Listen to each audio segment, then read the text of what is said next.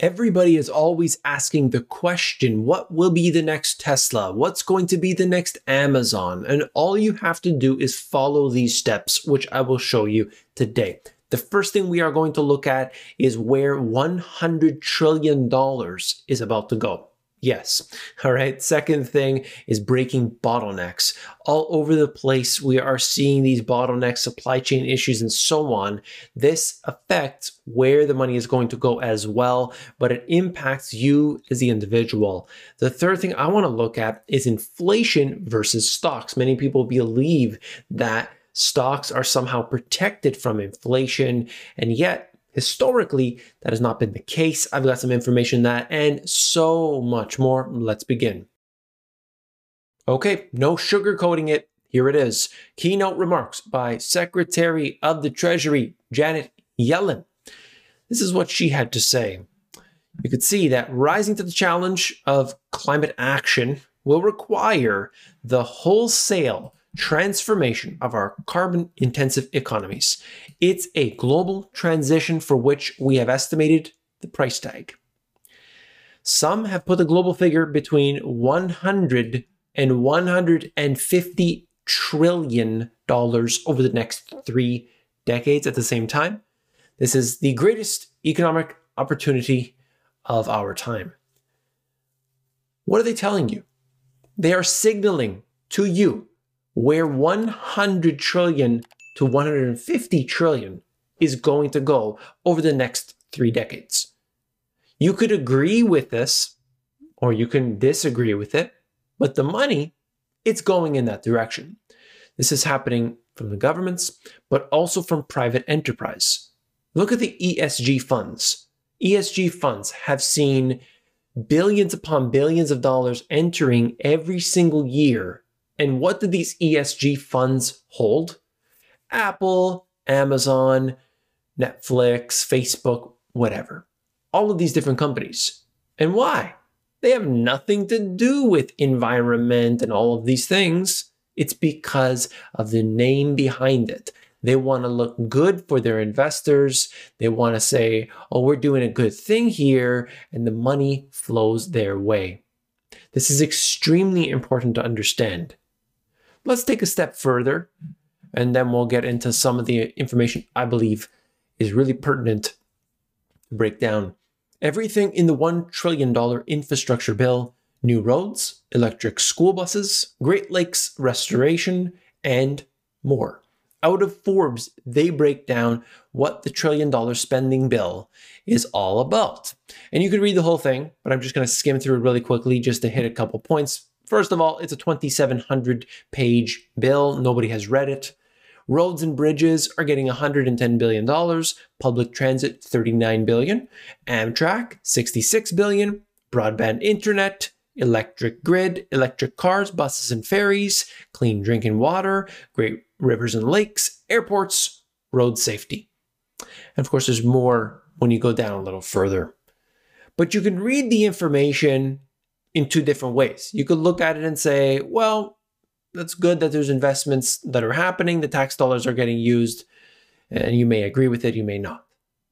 Or you can look at this as an investor and say to yourself, we're about to see $1 trillion being spent over the next little while, and where is that money going, and where should I have my money if I could possibly take advantage of it?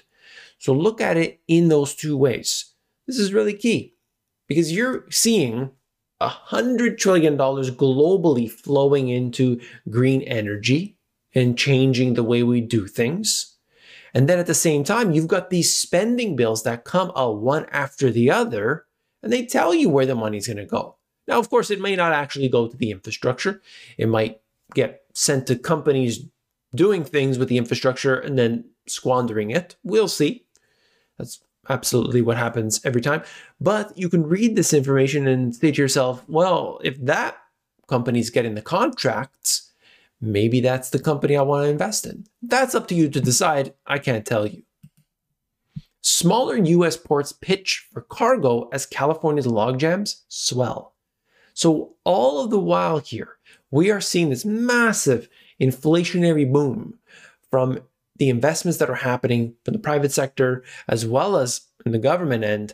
And then we are watching as the ports fill up with all of this stuff. Okay, look at it. Florida's Jacksonville, California's Oakland want more cargo. It's getting so bad at LA Long Beach, which I'll show you in just a second, that these places, they're just, that's the most common ports, obviously. So you're watching what should be something, pretty standard is now going to these extra levels, extraordinary levels. And you've got the others saying, hey, you bring your cargo here, we can take it.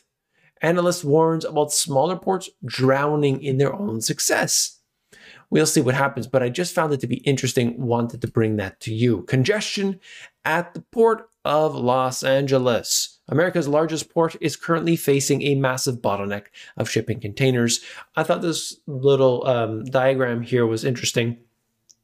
Just showing you that there are 540,000 containers just waiting in the harbor. 18,000 containers are loaded per day. Do you see a problem there? Yes.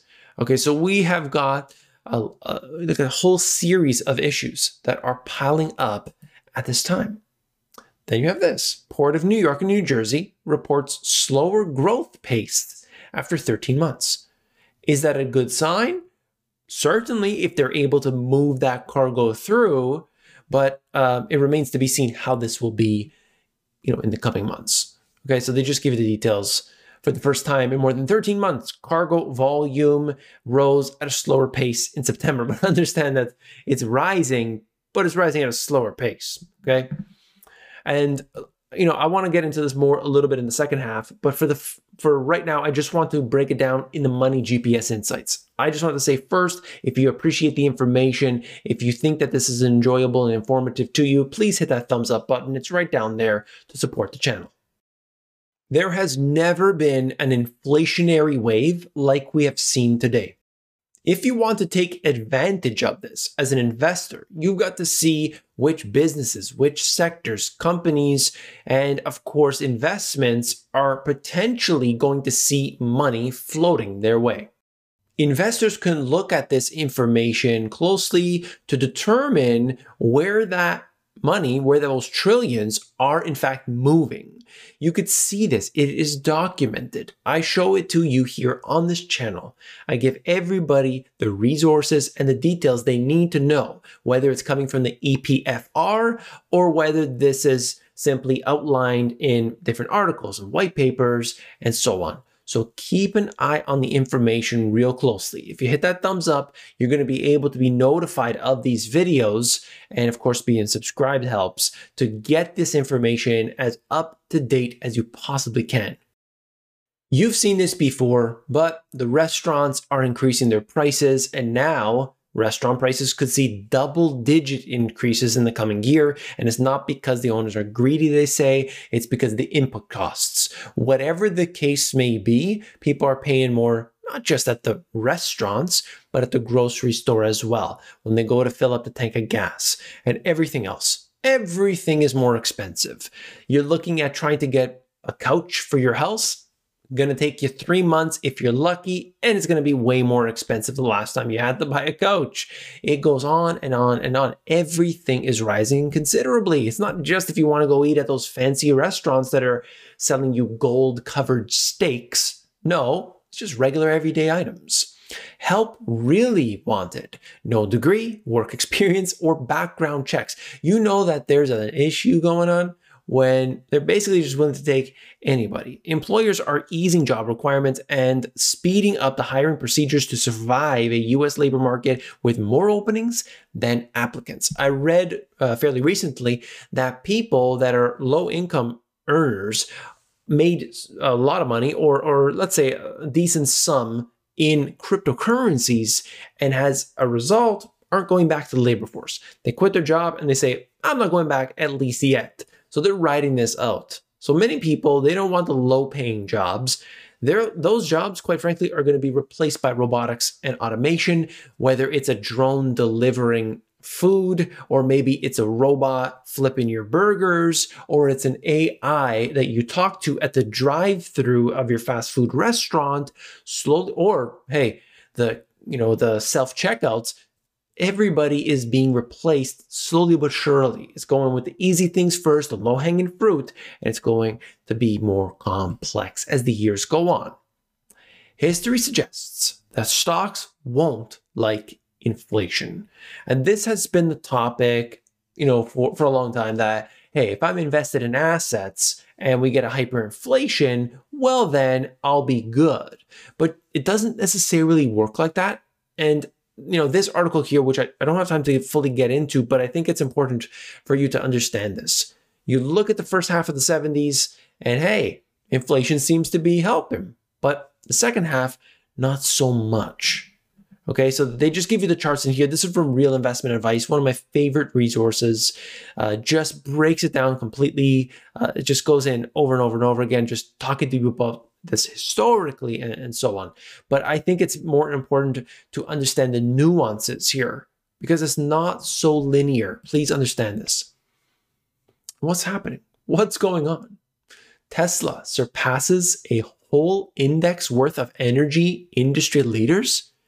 I mean, it's bizarre. It is bizarre. Look at this. Here it is, Tesla in this one. I mean, it's going straight up. It's going to the moon. Yes. Now, on many different indicators, it is very, very overbought. And what I had noted here was that Elon Musk, I'm not sure if I pulled this up here. Yes, I did. I'll show you now. I was going to show you later. Much is made lately of unrealized gains being a means of tax avoidance. So I propose selling 10% of my Tesla stock. And at the time of this posting, 56% are saying yes. And if you look at the follow-up here underneath this, he said, I'm going with this, whichever way it goes, I don't care, I'm going to go with it. So under the assumption that it eventually goes yes, he's going to be selling 10% of his Tesla stock. He doesn't say when and how it's all going to be. I'm sure it's not going to try to be in a short period of time. It's going to be extended over a period. What does that do to the stock itself when the biggest of all whales starts to sell off? Already, okay, 10%. I'm sure he'll dictate if this happens. I'm sure he'll dictate over the course of how long. But what would that do? Would that start a chain reaction? Would you hear Larry Ellison doing the same thing? Perhaps some of these other billionaires? And of course, you can argue why this is happening right at this time as the stock is hitting all-time highs. That's up to you to decide. But I just posed that question. Buffett's cash pile tops record with $149.2 billion on hand. He could buy entire companies, massive companies, but instead simply waiting. Buy when there's blood in the streets, according to Templeton. And then I just wanted to end off with this one. China's Evergrande, strapped for cash, offloads its jets. You got to see the jets that this company had. I mean, they converted them, made them beautiful with round tables inside these jets. I mean, incredible. But they sold off 2 other Gulfstreams to try to recoup this cash, selling at a loss, of course. They're not appreciating like the used cars are, it seems. But I just think it's interesting to see what they're doing, the lengths that they're going to. As an investor, you would want to see that. Hey, get rid of the corporate jet. We don't need that. We need the bondholders to be paid. We need the buildings to be built and so on. So we'll see what happens over the long term. I'm going to keep you up to date on the Evergrande issue and everything else. If you appreciate the information, hit that thumbs up button. You support the channel. You make it more likely to see these videos in the future. If you haven't seen this one, you've got to check it out, all right? Click it and I'll see you there.